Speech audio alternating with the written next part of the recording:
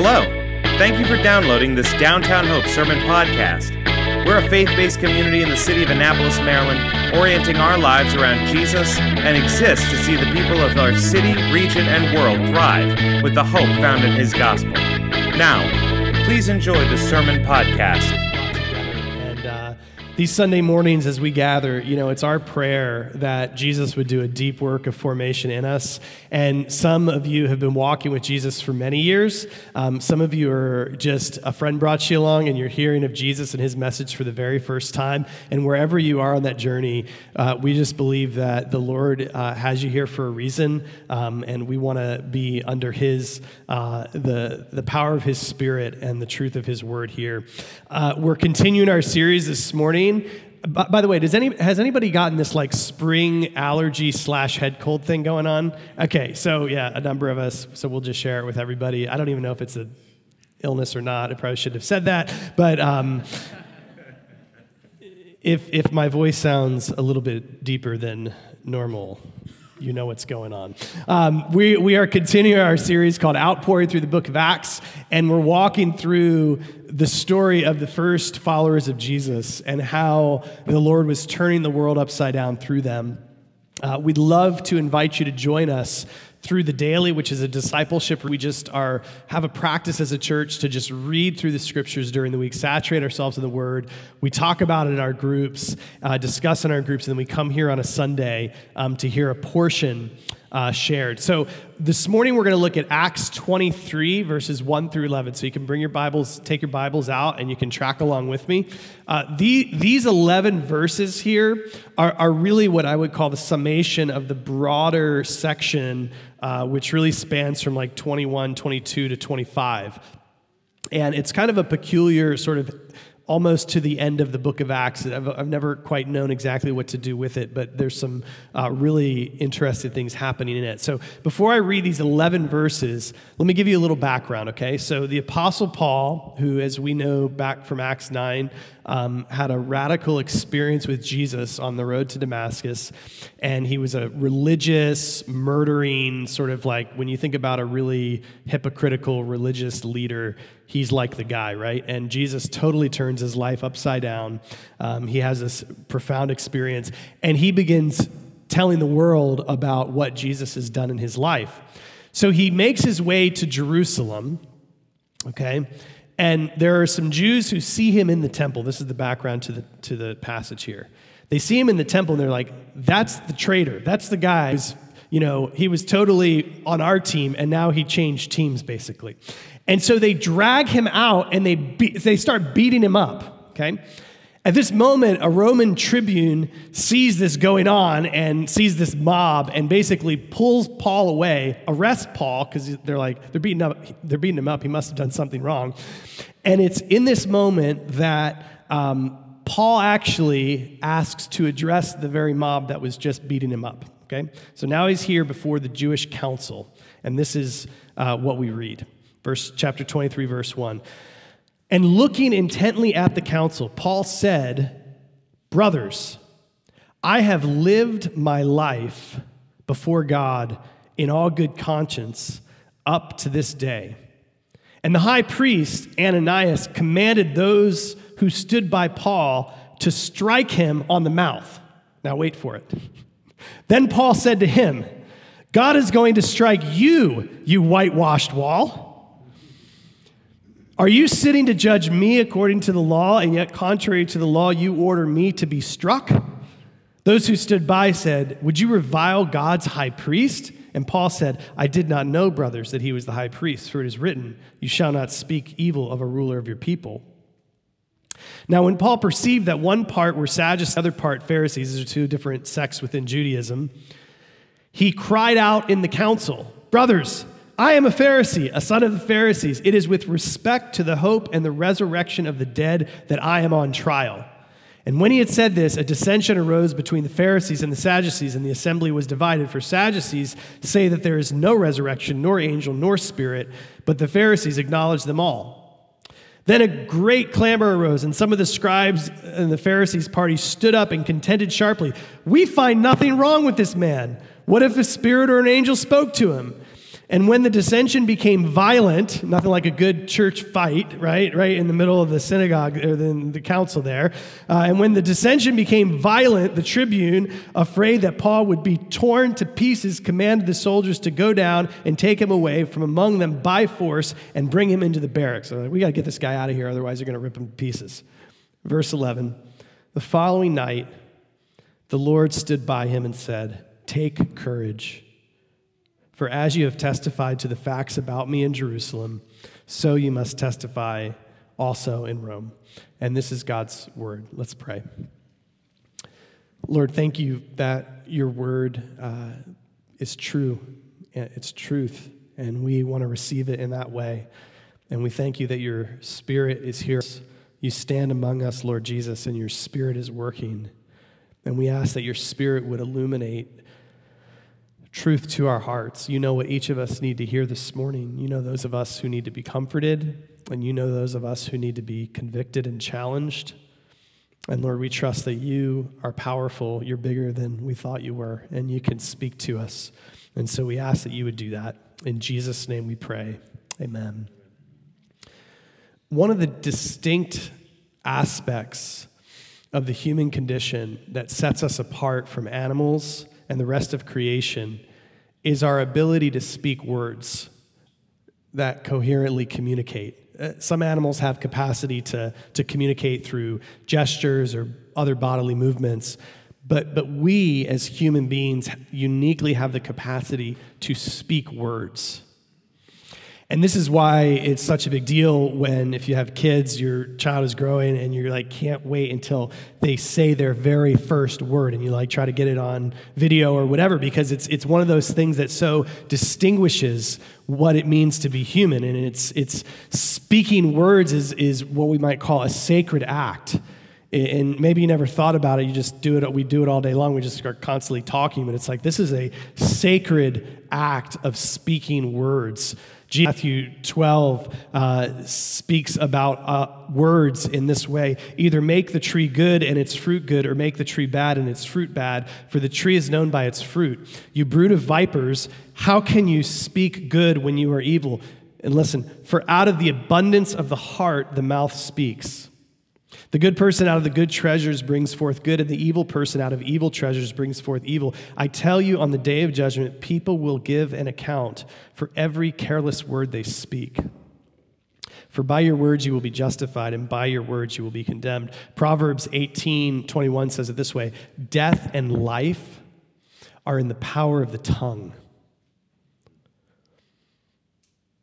And the sacredness of our words, of us speaking words, are rooted in our createdness by God. So God, Father, Son, Holy Spirit, in his very nature, is communicative. God is a communicative God. He communicates to us. He does this generally through the beauty of creation. We see that. But he also does it especially or specifically through his word, written word, through his Spirit, speaking to us through his Spirit. And he communicates through words. He brought the world into existence through his word. I mean, this is Genesis 1. God speaks and things come to be. God the Son, Jesus Christ, the third person of the Trinity, is identified as the Logos in John 1, or the very Word of God. And so it's no wonder that we have this sacred capacity to speak words. And this morning, as we look at this passage, I just read these 11 verses, and it is the summation of this broader section where we see the Apostle Paul before a number of different audiences. He's before the Jewish council, and then he's before the Roman tribune, and then he's before a governor, and then he's before a king, and then ultimately he's appealing to Caesar, the emperor. And before each different audience, we find Paul doing the same thing over and over again. Do you know what he's doing? He's speaking words. He has something to say. He has words to say. So we hear this over and over again. Paul spoke, Paul said, then Paul addressed. I mean, I didn't really know what to do with this section of Acts, because it's like the mission, the exciting mission in the first chapter seemed to kind of come to an end a little bit, and then it just like feels redundant in these 4 chapters. And like, as I'm reading it and meditating and studying it this go around, I'm like, oh my goodness, this is amazing. Paul is speaking words here that matter. And that's what we're going to consider this morning. This is how it translates into our lives, is our spoken words. Because all of through our days are given multiple opportunities to participate in this sacred act of speaking words. And the question for us this morning, the question for you this morning is, how are you curating your words? Are your words being curated? Because some of us in this room are speaking and saying things when we really need to shut up. Anybody?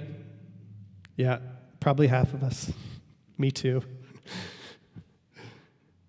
And some of us in this room actually have something to say, and the Spirit of God is leading you to say something, and you need to speak up. Some of us are overbearing or harmful with our words. We're harsh. But some of us are cowardly with our words, and we're indirect or passive. And as David said, and as we talk about week by week, our shared vision as a church is that we would be transformed by the grace of the gospel. And part of that transformation is our words. It's the stewardship of our words. And that's our prayer this morning, is that through the dynamics of our day, as we interact with people, those closest to us, strangers, whoever we come across, as we see this sort of model of Paul in this chapter, in these chapters here, is that we would be ready on every occasion to speak the words that God has put into our heart. And in this section, there's what I want to out this morning is what we might call 4 different kinds of words, 4 different observations around the kinds of words that Paul is speaking here. You can write these down and follow kind of along with us. The first kinds of words we find are words of witness. We're going to look at that. The second are words of restraint. The third is words of wisdom. And then the last is the word of God. So let's look first at words of witness. And we really find this encapsulated in verse 1 of chapter 23. Here he is before the council again, and looking intently at the council, Paul said, here he is speaking. What does Paul say? Brothers, I have lived my life before God in all good conscience up till this day. Now, the high priest is about to interrupt him, but what he's doing here is he's starting to do what he's doing through all these chapters, which is he is speaking the word of how Jesus has changed his life. This is a word of witness. These are words of witness.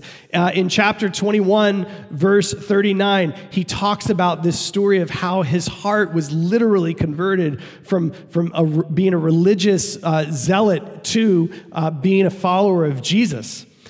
Before Felix, he shares the story again of what happened to him, how Jesus has broken into his life. And before Agrippa, if you've read this section, he is here before King Agrippa, and he's telling the story and trying with everything he can to persuade the king to become a follower of Jesus. We know that because actually the king at the end of Paul's words to him says, Paul, this teaching is driving you insane. Do you think that in such a short time you can actually persuade me to become a Christian? That's what King Agrippa says. And Paul says, absolutely, I would love for you to become a Christian, except for these chains that I'm in. There are opportunities we have every day to be a witness. And there are a lot of different ways to share the good news of Jesus. And we've probably all have heard a lot of different ways to do that. There's not one particular way. But at the heart of every single program or every single way of sharing the gospel, there is something at the heart of it. And that is that we are sharing the story of what Jesus has done in our lives. You get a new phone, you get a new car, you get a new whatever it is, you are happy to evangelize the world on that thing. Are you with me? You get to tell all your friends, check out this new thing that I got. This is amazing. New gym, whatever it is, right? Come with me. You got to check this out. We're always evangelizing. The question is, are we always telling people the story of how Jesus Christ has broken into our heart and changed our life? That is how we are able and how we're called to witness in the world. This is Paul in this section. What he's doing is the very thing that Jesus asked of his disciples, called his disciples to. And if you remember Acts 1:8, you will be my witnesses in Jerusalem and Judea and Samaria and to the ends of the earth. And it's amazing in this little progression. You don't see it directly, but you sort of see it. Is here Paul is in Jerusalem. Literally, he's in Jerusalem. He's there before Jews. And then he sort of goes out a little bit further to Caesarea. He's there with Felix and Festus and Agrippa. And then ultimately, he's going to be going to the ends of the earth, a.k.a. Rome. In the first century, that was the end of the earth as they knew it at that time.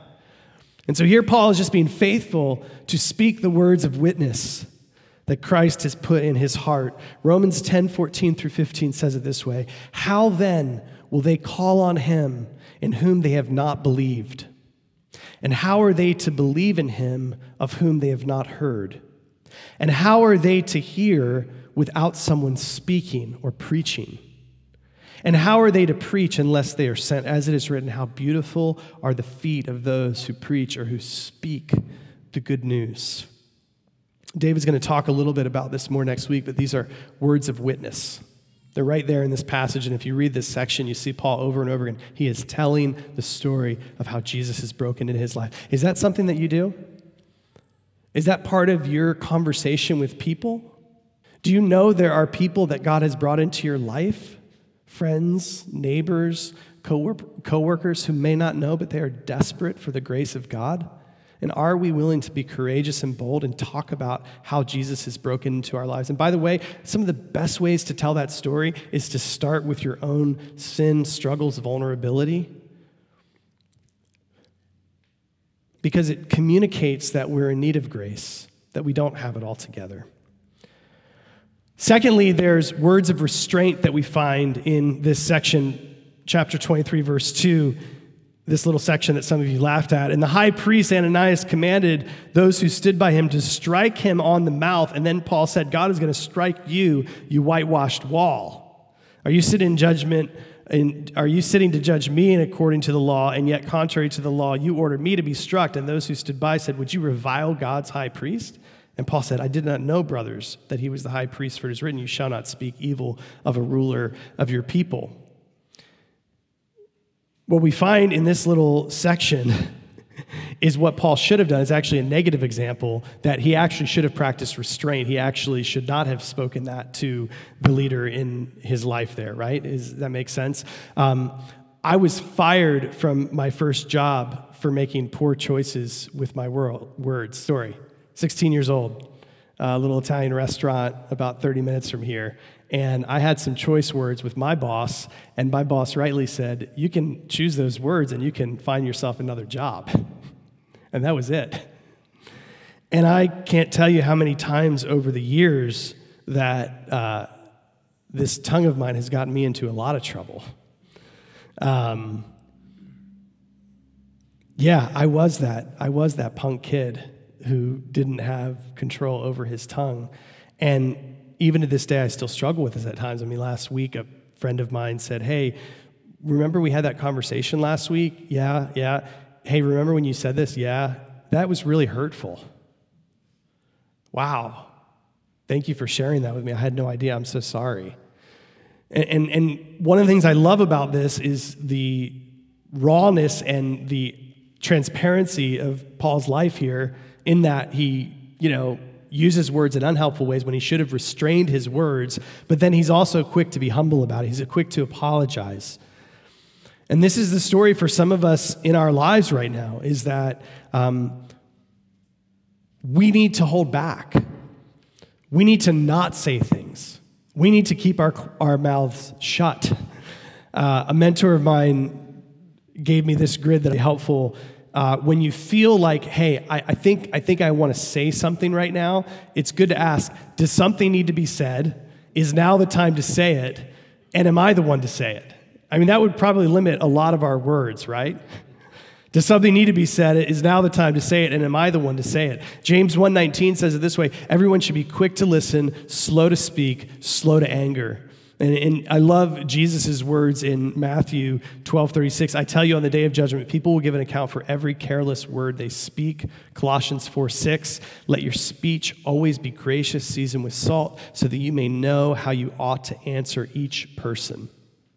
Right here in this passage, we see this incredible model of a follower of Jesus struggling with speaking when he shouldn't have spoken, but being willing to be humble. Is that you this morning? Is there somebody you need to go back and apologize to because you spoke out of turn? You said something when you shouldn't have. So there's words of witness, there's words of restraint, and then the next kind of words we find sort of encapsulated in this passage we might call words of wisdom. Words of wisdom. Chapter 23, verse 6.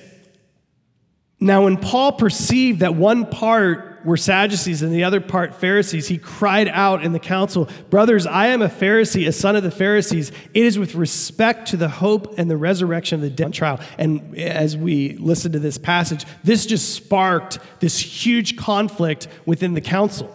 Now, this is something that Paul does in this entire section of Acts over and over again. There's a moment where he just sort of drops a little nugget in there.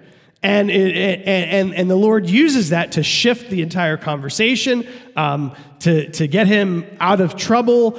And this is the kind of wisdom we need from on high. In chapter 22, verse 2, for example, he's there before the Jewish audience, and he could have continued to speak in his own dialect, but instead he speaks to them in Hebrew, and the scripture says they actually quiet down to listen to him because he's speaking to them in their own language. Okay? He was given wisdom to know what language to use in that moment to speak to this group that they might hear what he has to say. Chapter 22, verses 25 through 29, he speaks of his Roman citizenship. They're beating him up, or they're about to beat him up, and he says, "Are you all allowed to beat up a Roman citizen?" And they're like, "No, not at all. We're going to get in big trouble." And so all of a sudden, he's sort of rescued from that thing, but he just dropped just had wisdom in that moment, just dropped this in. In chapter 25, verse 10, he's a Caesar. In fact, at some point, Agrippa or Felix, Festus, it may have been, one of them said, Paul could have gone free. We could have set him loose, but he appealed to Caesar, so we need to bring him all the way to Rome now. And that was intentional because he knew he had to go to Rome to speak these words as a testimony of Jesus. And so what's happening here in Paul's life, what's happening in this passage is that he's given words of wisdom. Psalm 37:30, "The mouth of the righteous utters wisdom, and his tongue speaks justice."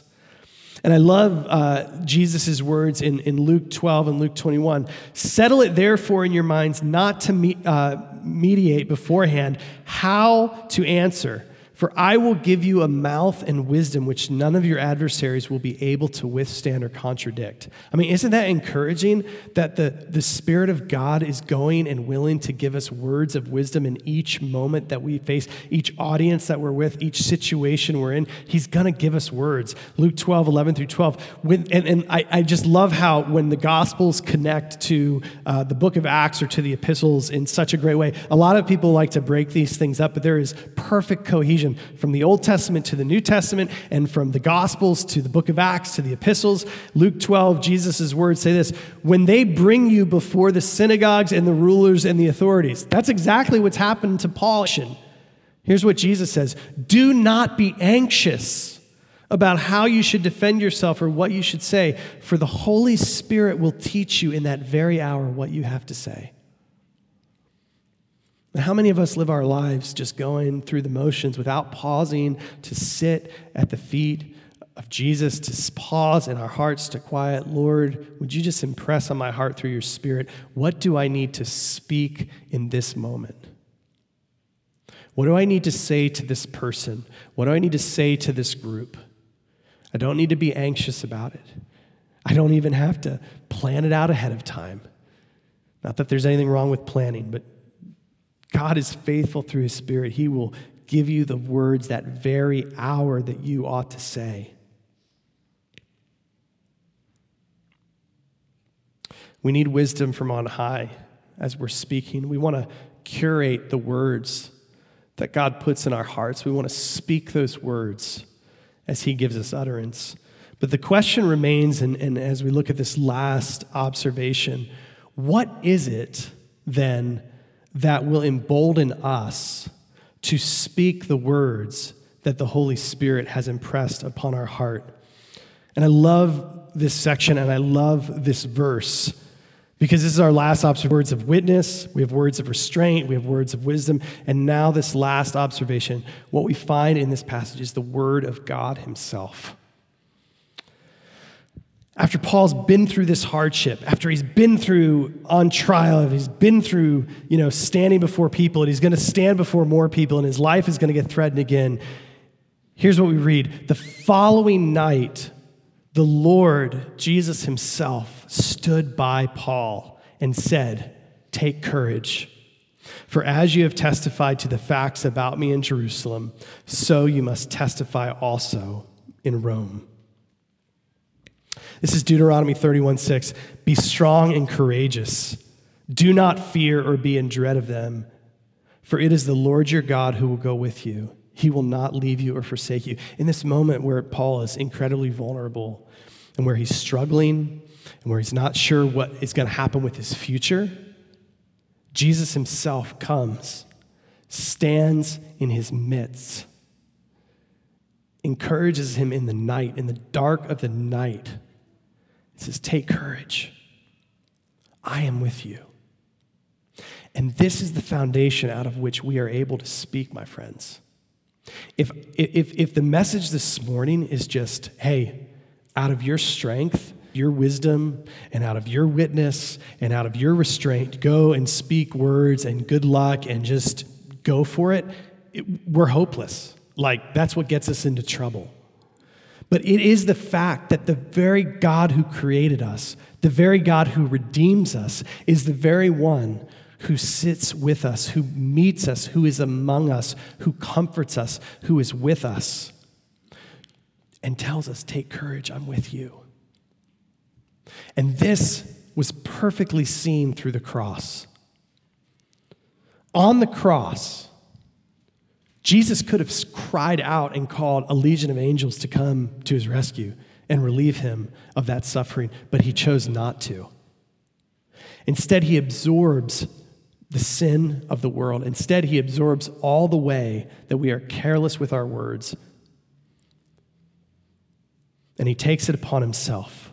And then he says things on the cross like this, my God, why have you forsaken me?" And it is finished. And what is he doing there? Through the cross, he is paying in love the price of our sin.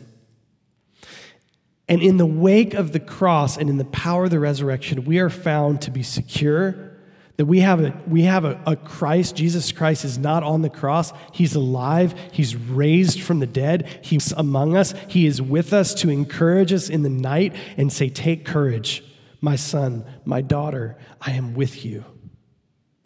The cross secures us in such a way that we don't have to be fearful. That means that if the Spirit of God leads us to say something that's hard or might be offensive or might be difficult for another person to hear, we can be courageous and humbly communicate that. And if the Spirit of God is impressing our heart, you need to shut your mouth. We can do that. We don't have to be in control of the situation. Let it go. Release it. It's rooted in Jesus. It's rooted in his work.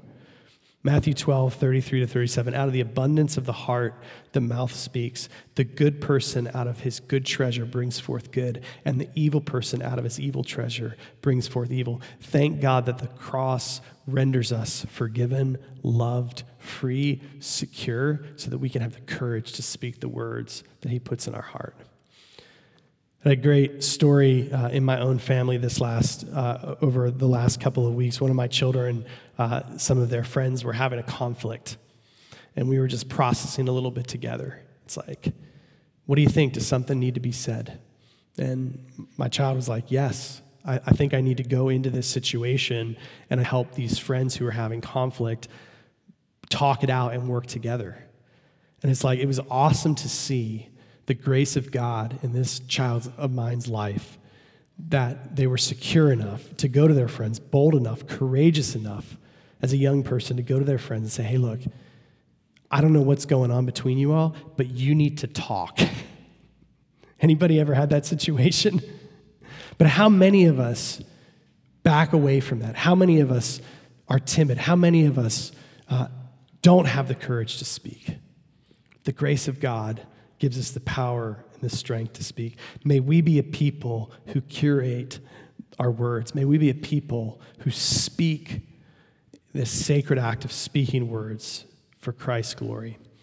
So I want to just leave us here as we close with a question of how might you respond to this morning? Like, what is the situation in your life?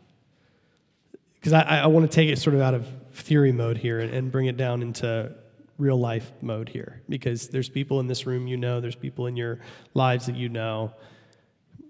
So let me ask you a few questions to kind of prompt this. I want to encourage you, take your phone out, take something out to write on. Don't let the truth that we talk about here on a Sunday morning just go in one ear and out the other. Would you just ask the Spirit of God concretely what he would have you do to take that next step? Is there a person you need to say something to? Have you been avoiding conflict? Have you been avoiding a hard conversation? Is there somebody that you need to go speak a word of witness to, a word of wisdom to? Is there a person you need to not say something to? Maybe you've been saying something to this person over and over again. It's like, it's not helping. It's creating more problems. And you just need to shut your mouth. Is that you this morning? Does something need to be said? Does it need to be said now? Are you the one to say it? Let's pray.